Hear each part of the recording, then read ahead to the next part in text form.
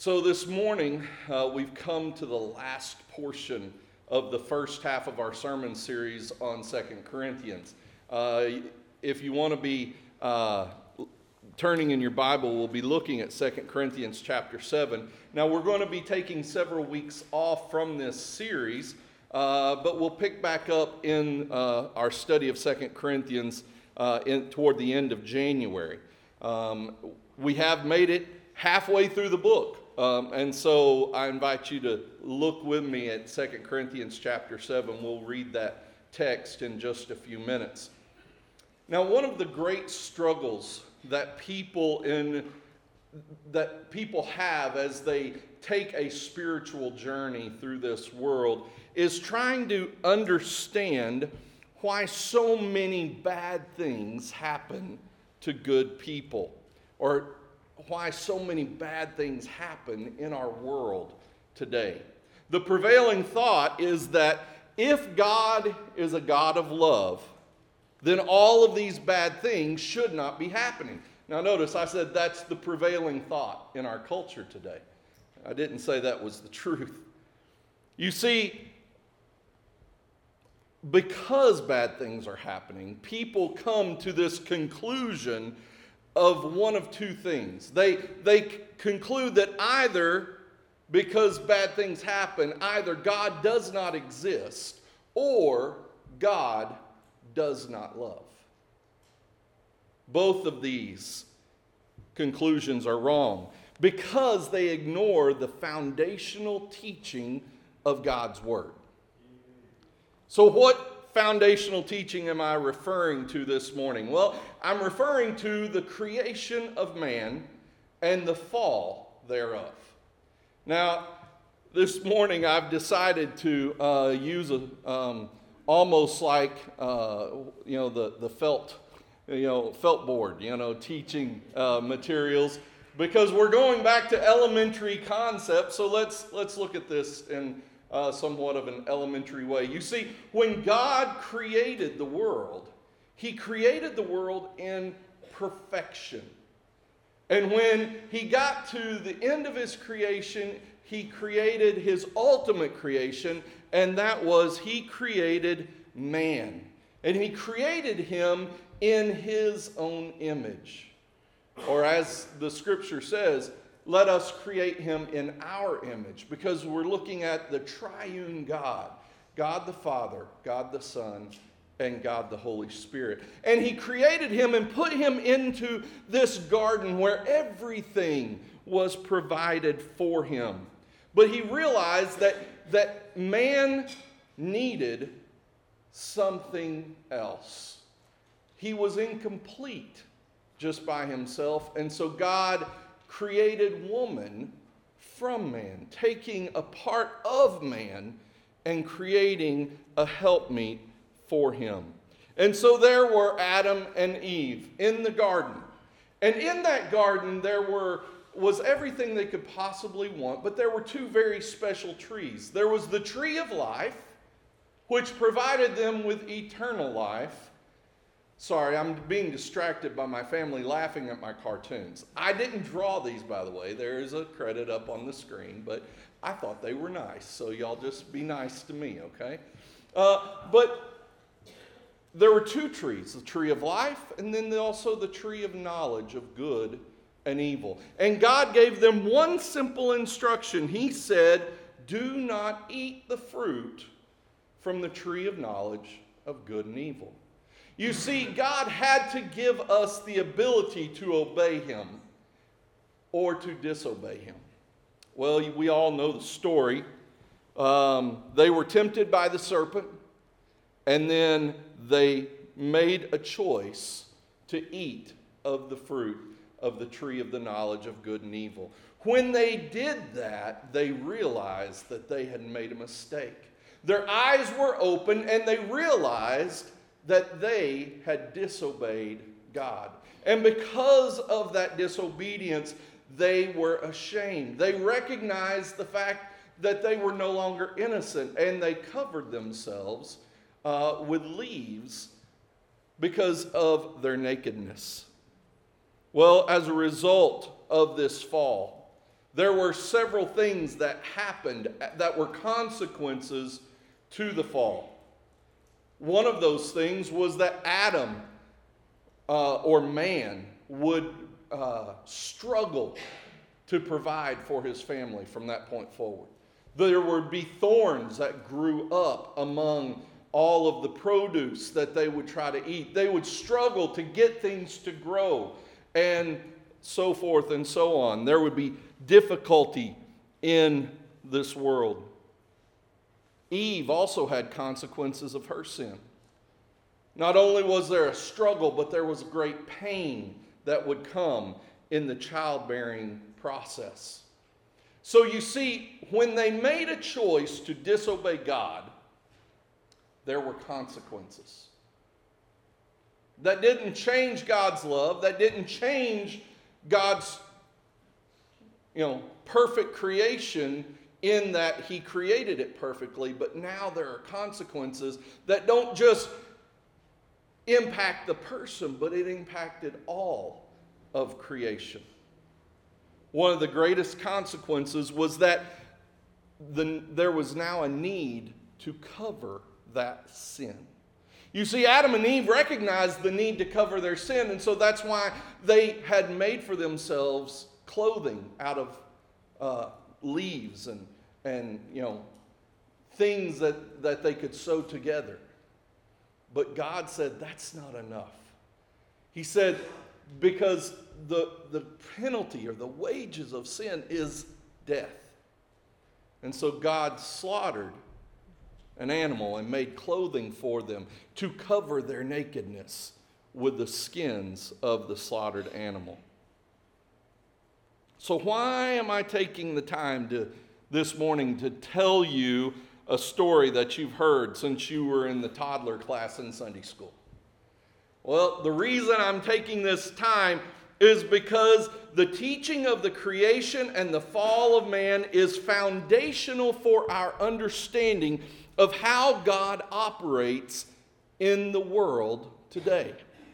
Without it, without this teaching, we come to flawed conclusions as we look at what's happening in the world. You see, folks, evil exists in the world today because the first man and first woman made a choice to disobey God. The consequences of their disobedience brought about not only physical and spiritual death, but it also brought about pain and suffering and difficulties in this life. Again, these are the consequences of their actions. God allows these things to happen to cause us to look to Him for help. When we're experiencing these pains, these sufferings, these difficult circumstances in our life, we are then looking for something to help us. God allows these consequences so we will turn to Him.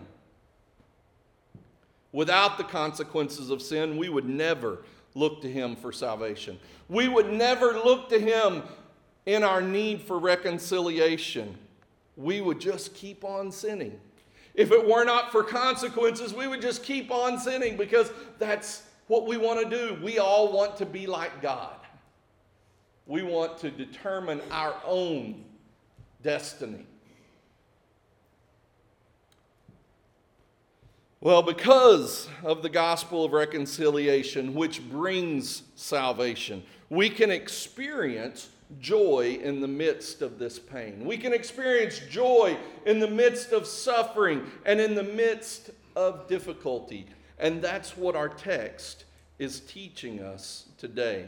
The Apostle Paul wrote about some of these difficulties, but not in a negative way, not in a way of complaining about the difficulties he had gone through, but rather he wrote about these difficulties for our comfort and for our encouragement. And so this morning as we read this, we need to recognize the fact that he found joy in the midst of difficulties. And so we too can find joy in the middle of the circumstances we find ourselves in. So if you have your Bible, I invite you to look with me at 2 Corinthians chapter 7. The words of the text will also be on the screen, or of course you can find those in the Bible app as well under our Temple Baptist event. We'll begin reading in chapter 7, verse 2, and we'll read through the end of this chapter. The Bible says, "Make room in your hearts for us. We have wronged no one. We have corrupted no one. We have taken advantage of no one. I do not say this to condemn you, for I said before that you are in our hearts, to die together and to live together. I'm acting with great boldness toward you. I have great pride in you. I am filled with comfort. In all our affliction, I am overflowing with joy. For even when we came into Macedonia, our bodies had no rest, but we were afflicted at every turn, fighting without and fear within.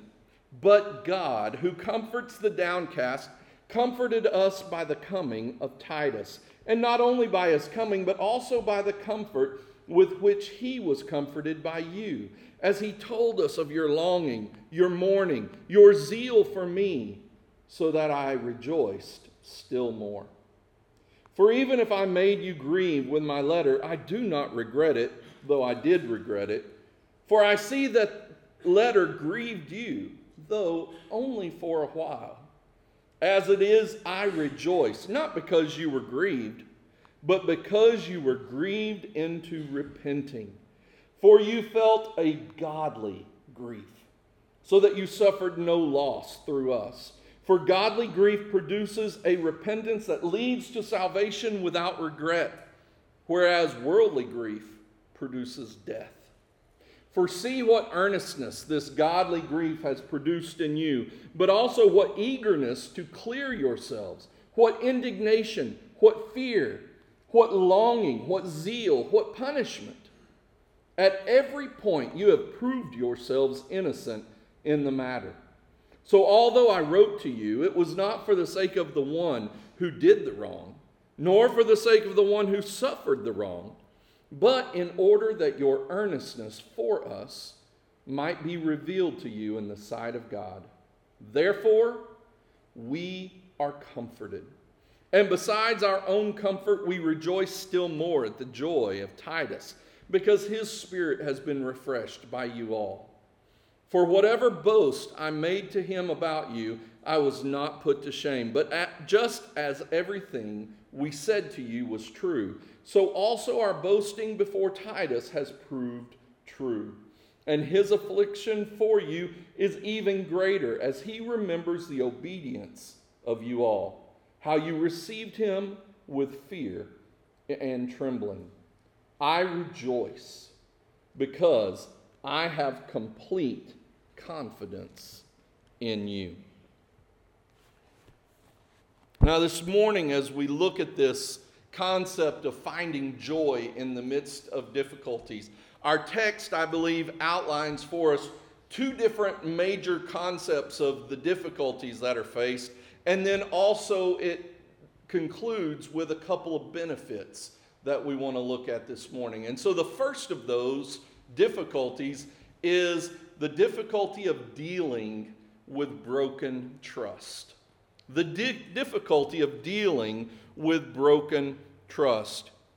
You see, Paul here is asking the believers at the church in Corinth to trust him once again.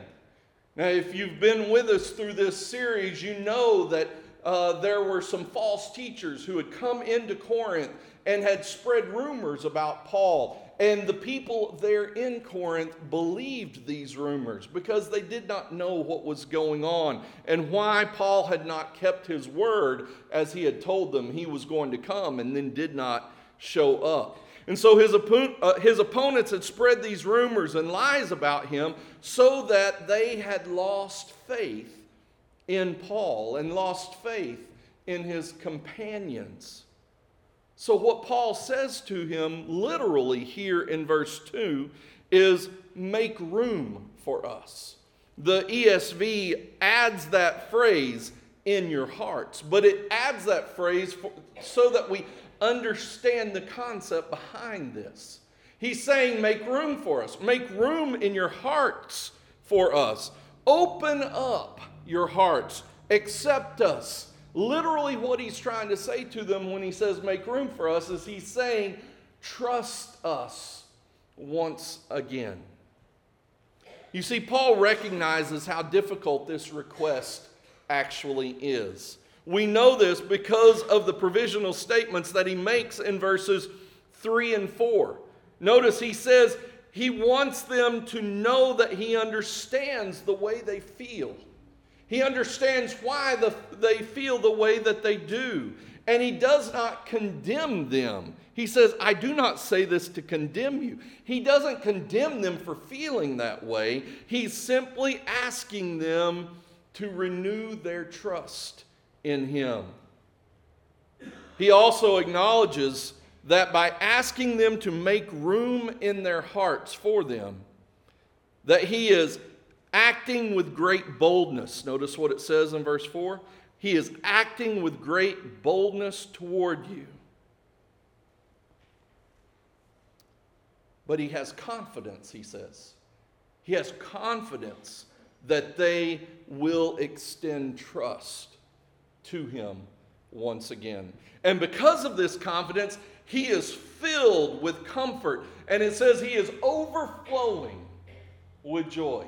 Even in the midst of broken trust, Paul is saying that he has joy that is overflowing in his heart because he knows that they are going to do the right thing. You know, folks, broken trust is difficult. You know, here in this situation, these are false accusations that have come from false teachers about Paul. And so there's really no foundation for the trust to be broken, but the fact of the matter is, it was broken. Broken trust is difficult. And rebuilding that trust is even more difficult. In this situation, like I said, they were false accusations. But I wonder this morning, what about those times when the accusations aren't false? What about those times when there are absolutely valid reasons for that trust to be broken? How do you rebuild trust when someone has just destroyed that trust by their actions? What do we have to do to move from distrust to trusting again in a relationship? Well, there are 4 steps in this process of rebuilding trust. The first is to admit and repent. Number 2, define and exhibit trustworthy actions. Number 3, recognize and encourage trustworthy actions. And number 4, ultimately trust in God. So that's all fine and good, but let me try to illustrate this for us this morning. Put this into a story so that we can see how these 4 steps of this process of rebuilding trust might work. Let's take for an example a story that's all too true these days. A wife discovers that her husband is using pornography. She is understandably devastated, and as a result, she is now mistrusting of her husband. She can't trust him with any electronic device because of the broken trust that he has caused. So how can this couple move forward in this situation? How can the couple move from this brokenness to a trusting relationship once again? Well, the first step in that process of rebuilding trust is that the husband must admit and repent of what he has done. Trust cannot even begin to be restored if the wife doesn't have a sense that her husband understands the pain that he has caused her. He has to admit that he caused this problem. He has to recognize her pain. He has to repent and say, I'm not going to do it ever again. Admitting and repenting is in and of itself a process, and one that should not be short on sorrow and shame and tears and apologizing. All of those things should be a part of this step one, that is 3 simple words: admit and repent. But it's not a simple process. So let's assume then that the husband does this, that the husband admits what he's done wrong. He has repented of it, and now he's trying to rebuild that trust. He genuinely wants to repair the massive trust wounds that he has created. Well, the next step is that the couple must define, or must work to define, actions that demonstrate to the wife that he is now trustworthy. That demonstrate to the wife that the husband is making sacrifices for her benefits, especially in the area of technology usage. For instance, maybe the husband needs to make sure that the wife has complete access to his devices, whether that's a mobile phone, a laptop computer, a tablet, whatever.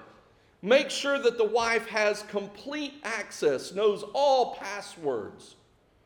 But it's got to be more than that. The wife doesn't want to be the policeman of the husband.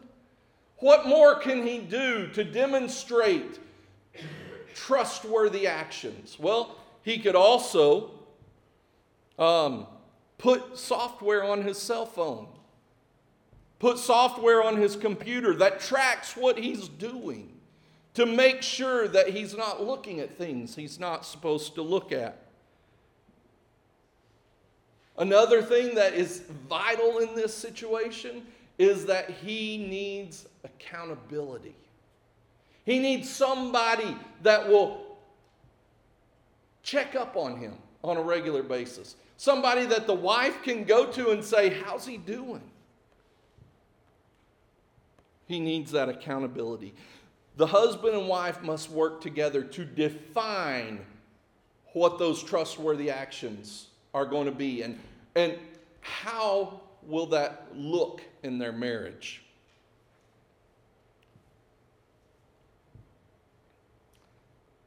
I want to pause here for a moment because I want to talk to the guys in this situation.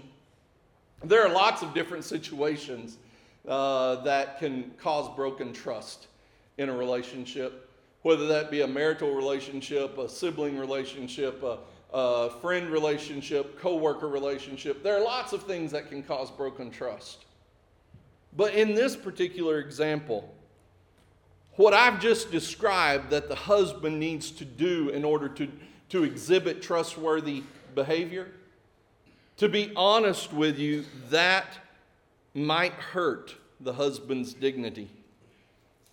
But folks, hurting a man's dignity is maybe what is necessary to help the wife to begin to rebuild that trust. Humility, humbling yourself and saying, I messed up, and so now I want to move forward, recognizing that in some ways, let's just admit it, in some ways, I'm going to have to be treated like a child. And no man likes to be treated like a child, right? But in order to rebuild that trust, that may be necessary. Both husband and wife must define what those behaviors look like in the aftermath of the broken trust. Now, at the same time, The wife needs to recognize the steps her husband is taking, which is step number 3. Recognize trustworthy actions and encourage those trustworthy actions. She should openly appreciate and encourage her husband. If she takes the husband's steps of sacrifice for granted, then mistrust and resentment will begin to grow within the husband. The probability of trust being rebuilt is so much higher if one partner intentionally recognizes the efforts of the other. So you define the behavior, start exhibiting the behavior, and then the partner then recognizes it and encourages it. And that will build that trust. Trust increases when both people are willing to push themselves. While one partner shows that they're willing to take steps to actively rebuild the trust, the other partner must also show that they are willing to entrust themselves to that partner once again. And folks, that might be the most difficult part of this process.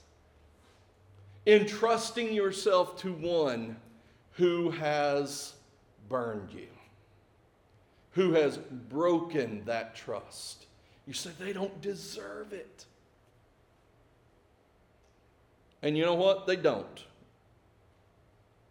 But how can we begin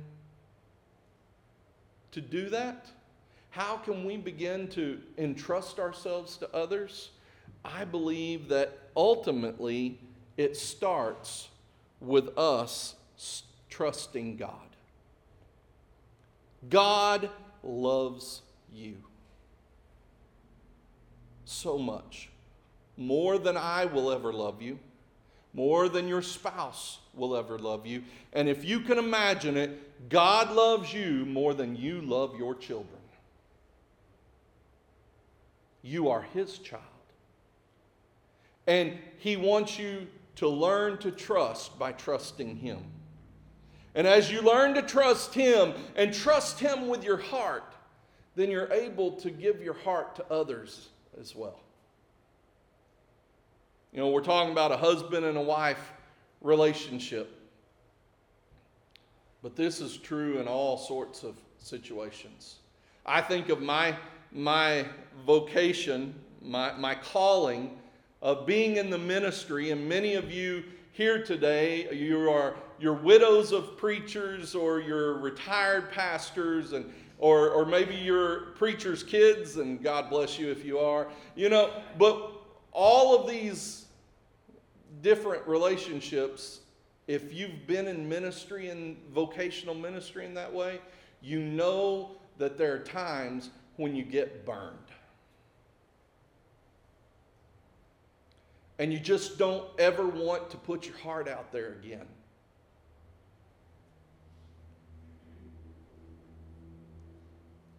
The only way to start that process is by learning to trust in the one who is faithful. And that is God. Trust Him, and He will teach you to trust others also. You may be dealing with an issue of broken trust in your life. And I want to encourage you, this is not something that you can listen to 5 to 10 minutes of a sermon and fix in your life. If you are dealing with this kind of issue in your life and you want help, please come find me and talk to me. And let's set up a plan of action to address these issues in your life if you're struggling with broken trust. It is truly a difficulty, no doubt. And that's what Paul was dealing with here, was an issue of broken trust. But the second difficulty that he's dealing with that begins in verse 5, and that is he was dealing with inner and external turmoil. He was dealing with turmoil in his life. In verse 5, Paul describes the turmoil that he experienced in Macedonia. Now, Macedonia is the province just north of the province of Achaia, where the city of Corinth was located. And the turmoil was caused by physical, mental, and emotional hardships. Now, if you think back to the book of Acts and you think about some of the things that took place in the province of Macedonia, Acts chapter 16 and 17 chronicle a lot of those things that took place in the city of Philippi of Macedonia, as well as the city of Thessalonica in Macedonia. You see, in Philippi, Paul and Silas were beaten with rods, and then they were imprisoned for causing an uproar in the city of Philippi. Do you remember what their crime was? What caused the uproar there in the city of Philippi? Well, there was this fortune teller that was following them around day after day after day and kept saying in their presence, "These men are the servants of the Lord Most High." And it's kind of funny because you see Paul's personality come out in this, because here's this young lady that keeps crying out, they are the servants of God Most High. And finally, he just got so annoyed with this woman, he cast out the demon that was living inside her. When he did that, he took away her ability to be a fortune teller. You see, that's the way she was able to do that, because of a demon that was possessing her.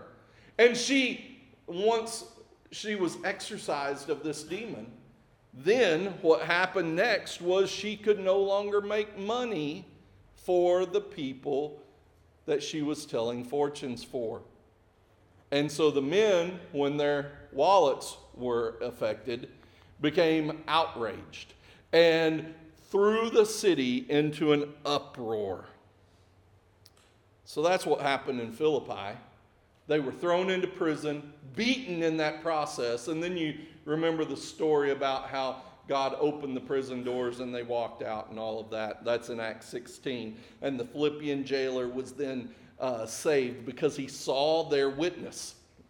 And just, as a side note, when we're thinking about joy in the midst of difficulties, what were Paul and Silas doing at midnight in that prison?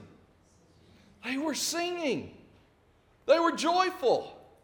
They were finding joy in the midst of their difficulties.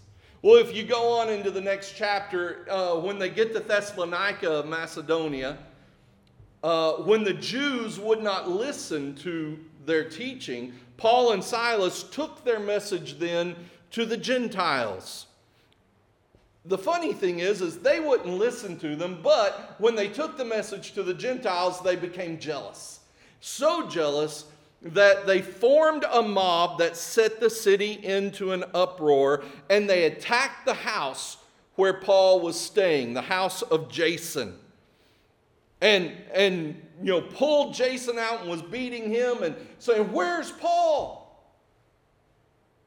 Well, in the meantime, the believers there in Thessalonica had taken Paul and Silas, and Paul had escaped under the cover of darkness to the next city over, to the city of Berea. And so he went to Berea, and he shared the gospel once again with the Jews. But as Scripture tells us, the Bereans were more noble, because they sought the Scriptures daily to see if Paul was telling the truth.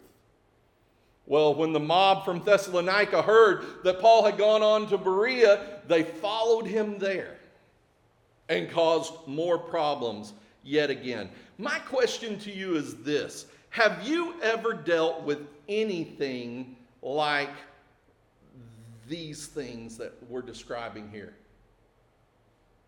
I mean, I've lived an interesting life. I've had a lot of events that have happened in my life, but I'll be honest, I've not dealt with anything quite as extreme as what Paul is dealing with here. Have you ever been beaten with rods? Have you ever been wrongfully imprisoned? Have you ever been run out of town? Have mobs ever chased you down to the next town? I remember a time back in 2003 when we were in the Philippines serving as missionaries, that there was a mob hunting me. It took place about 3.5, 4 weeks where we couldn't leave our house. I thought that was the worst thing in the world. You know what? I never saw those people. I just stayed at home. You know, it really wasn't any big deal. I was just told, don't go out because they're looking for you. And so I didn't. And that's all there was to it. I wasn't beaten. I wasn't thrown in prison. But you know what? That scarred me. You know, this idea of somebody's hunting me down because of something that they thought I had done, which I was not guilty of. It scarred me. What kind of emotional and mental hardships or difficulties was Paul going through as a result of some of these things that had happened in Macedonia? He said in verse 5, "For even when we came into Macedonia, our bodies had no rest, but we were afflicted at every turn." You know, I think that's kind of maybe the understatement of the year. Yeah. I don't want to minimize the physical and emotional issues that you might be dealing with today, but take a moment and consider all that Paul was going through. Just take a moment and think about it. And now take another moment and consider his response. Verse 6, "But God, who comforts the downcast, comforted us by the coming of Titus.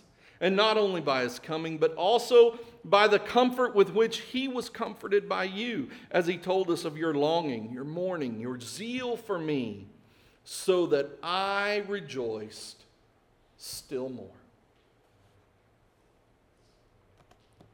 This morning, as we were singing, Pastor David chose the song, "Christ the Sure and Steady Anchor." The verse of that song says, "Christ the sure and steady anchor in the fury of the storm. When the winds of doubt blow through me and my sails have all been torn. In the suffering, in the sorrow, when my sinking hopes are few, I will hold fast to the anchor. It shall never be removed." Christ the sure and steady anchor while the tempest rages on, when temptation claims the battle and it seems the night has won. Deeper still then goes the anchor. Though I justly stand accused, I will hold fast to the anchor. It shall never be removed. Christ the sure and steady anchor through the floods of unbelief. Hopeless somehow, oh my soul, now lift your eyes to Calvary. This my ballast of assurance. See his love forever proved. I will hold fast to the anchor. It shall never be removed. Christ the sure and steady anchor as we face the wave of death. When these trials give way to glory, as we draw our final breath, we will cross that great horizon, clouds behind and life secure. And the calm will be the better for the storms that we endured. Christ, the shore of our salvation, ever faithful, ever true, we will hold fast to the anchor. It will never be removed. I don't know what you're dealing with today, folks. but I know that the God who comforted Paul so many years ago is still in the business of bringing comfort to those who are discouraged. He's still in the business of bringing peace to those who are anxious. He brings rest for those who are weary. He gives joy to those who are mourning. And He enables us to trust for those who have been burned by someone that they care about. That is our God. And this is why Paul is able to rejoice in the midst of these difficult circumstances. Well, let's move forward and look at some benefits of these difficulties that we face in life. The third thing that we want to look at this morning is the benefits of godly grief. What is godly grief? Well, I think godly grief is the deep sorrow that one experiences when confronted with the reality of his or her disobedience to God. You know, as verse 10 says, godly grief produces a repentance that leads to salvation. Godly grief is the emotion that we experience that causes us to repent, that gives us salvation through Jesus Christ. Do you remember the letter that Paul had written? The harsh letter that we've talked about several times? That letter that was lost between the books of 1 Corinthians and 2 Corinthians? Where Paul had to address some issues, and so he wrote some very difficult things to the people of Corinth. It hurt Paul to write that letter. But it also hurt them to read the letter and be confronted by their sinfulness. Much like a parent who does not want to discipline their child, but knows that they have to do it. This disciplinary letter from Paul was painful for them to read and painful for him to write. Let's be honest, no one enjoys being confronted about the sin that's in their lives, right? I mean, I don't enjoy it. I know that there have been some instances in my life where I had to be confronted for my sin, that not only was it painful, it was embarrassing, humiliating. No one enjoys it. But godly grief leads to repentance, which brings salvation, which brings so much more, as we find here in our text. If you look at verse 11 here in our text, we see here what godly grief also produces. Beyond repentance unto salvation, it says, "For see what earnestness this godly grief has produced in you, but also what eagerness to clear yourselves, what indignation, what fear, what longing, what zeal, what punishment. At every point you have proved yourselves innocent of this matter." What's Paul trying to say here? He said the godly grief that they experienced when they received that letter that confronted them with their sins, when they received that letter, they were earnest to make amends. They received it, and they had that godly grief which caused them to be earnest to make amends. They were eager to clear themselves. There was righteous indignation against Paul's accusers, those that had spread those false rumors. They were angry that they had believed them. They were alarmed at their own passivity and the harmful effects of listening to these false teachers. They had longing and concern for Paul, and they were ready to see justice accomplished. That's what that list of things is there in verse 11. In all of this, they were, in all of this, they proved that they were innocent by virtue of their repentance. They had sinned, not so much by doing the wrong thing, but by failing to do the right thing. Did you hear that? They sinned not because they did the wrong thing, but they failed to do the right thing. Are you telling me, preacher, that it's a sin to know what's right and not to do it? Yes. James chapter 4, verse 17 tells us, whoever knows the right thing to do and fails to do it, for him it is sin. God's goal in allowing us to experience the consequences of our sin, God's goal in allowing all these difficulties to come into our lives is so that we might see our iniquity as God sees it and earnestly repent with a godly grief. So I wonder today, what difficulties are you currently experiencing in your life? What things are happening in your life that are difficult? Is it possible that this is God's discipline trying to reveal a sin issue in your life? Is it possible that He's allowing this difficulty to take place so that you will turn to Him and recognize your own sinfulness? Take a moment, if you would, right now. Take a moment and ask God to show you the areas of your life where sin exists. And notice I said areas.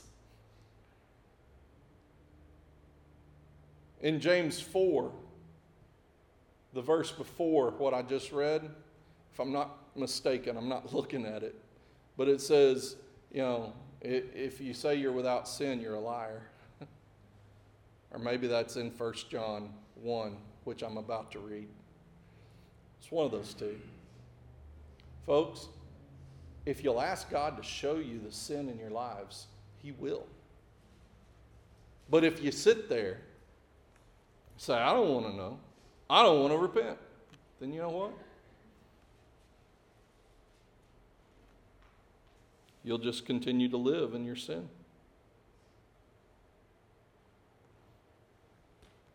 1 John chapter 1, verse 9 tells us, if we confess our sins, He is faithful and is just to forgive us our sins and to cleanse us of all unrighteousness.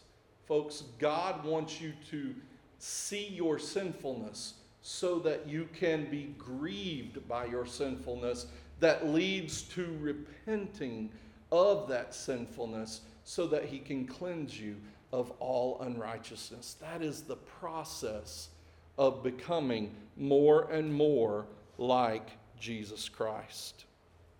That's the benefit of godly grief.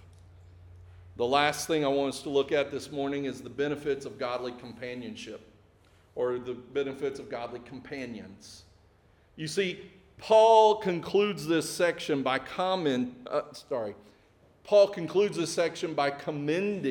the Corinthians for their response to his harsh letter. And he also commends them for the way that they treated Titus when he carried the letter to them and read the letter to him. You see, Titus was a young protege of Paul. Can you imagine having the letter, the harsh letter, as Paul calls it? And we have a lot of letters he doesn't call harsh that feel pretty harsh, But he calls this his harsh letter. Can you imagine being the one that has to take that to them? I mean, you've all heard the comment, don't shoot the messenger, right? Why do they say that? Because, carrying bad news is a dangerous job. So here was Titus serving as a courier for Paul's harsh letter. I can imagine that this wasn't something he was enjoying or looking forward to. He had no idea how the Corinthian believers were going to respond when he read that letter. But their positive response to Paul's discipline built a strong bond between Titus and the believers there in Corinth. I wonder, though, what if Paul had never written that harsh letter? What if Paul had never confronted them about their sin? Or what if Titus had not been willing to carry the letter to them? Folks, here's the point, and I'm going to get to it quickly because it's late. The point is simply this. We need Pauls in our life that will confront us for our sin. We need Tituses in our life that will carry the message of God's word to us to point out our sin. We need Pauls and Tituses to help keep us in line with God's will and God's plan for our lives. Last week, Pastor David, when he preached, challenged us to pursue holiness. He said this, he said, holiness is the process of becoming less like my sin and more like my Savior. I love that. Holiness is the process of becoming less like my sin and more like my Savior.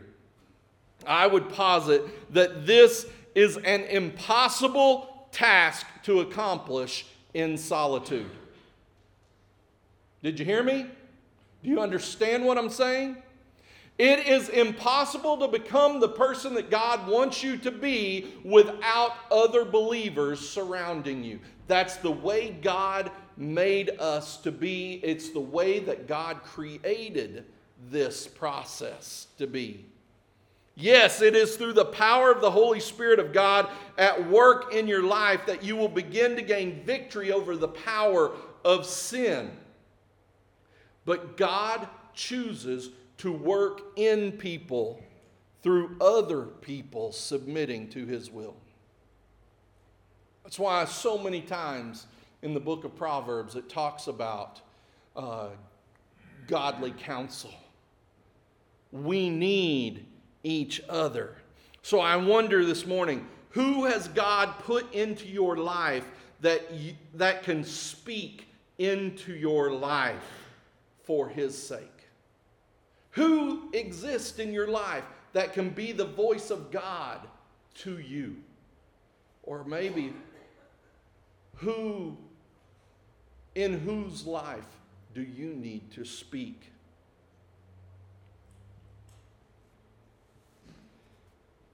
God is allowing difficult things in your life to point you to Him. So I ask you this morning, what is He trying to say through the things that you're currently dealing with? What's He saying to you? He wants you to experience godly grief that will lead to repentance. And so my question to you this morning is, of what do you need to repent? And finally, He will use other godly influences to help conform you into the image of His Son. Who will that person be? Or who will those people be that speak in to your life? Let's pray. Father, we thank you for our time in your word today. And Father, I thank you for the incredible demonstration of rebuilding trust that we have here in 2 Corinthians. And so, Father, now as we consider this time, I just pray, God, that if there are those here today that have broken trust or are dealing with broken pieces of their life, Lord, that they would look to you as the one who is faithful and learn to trust, learn to repent, and learn to depend upon not just you, but others also. Lord, we pray in Jesus' name. Amen.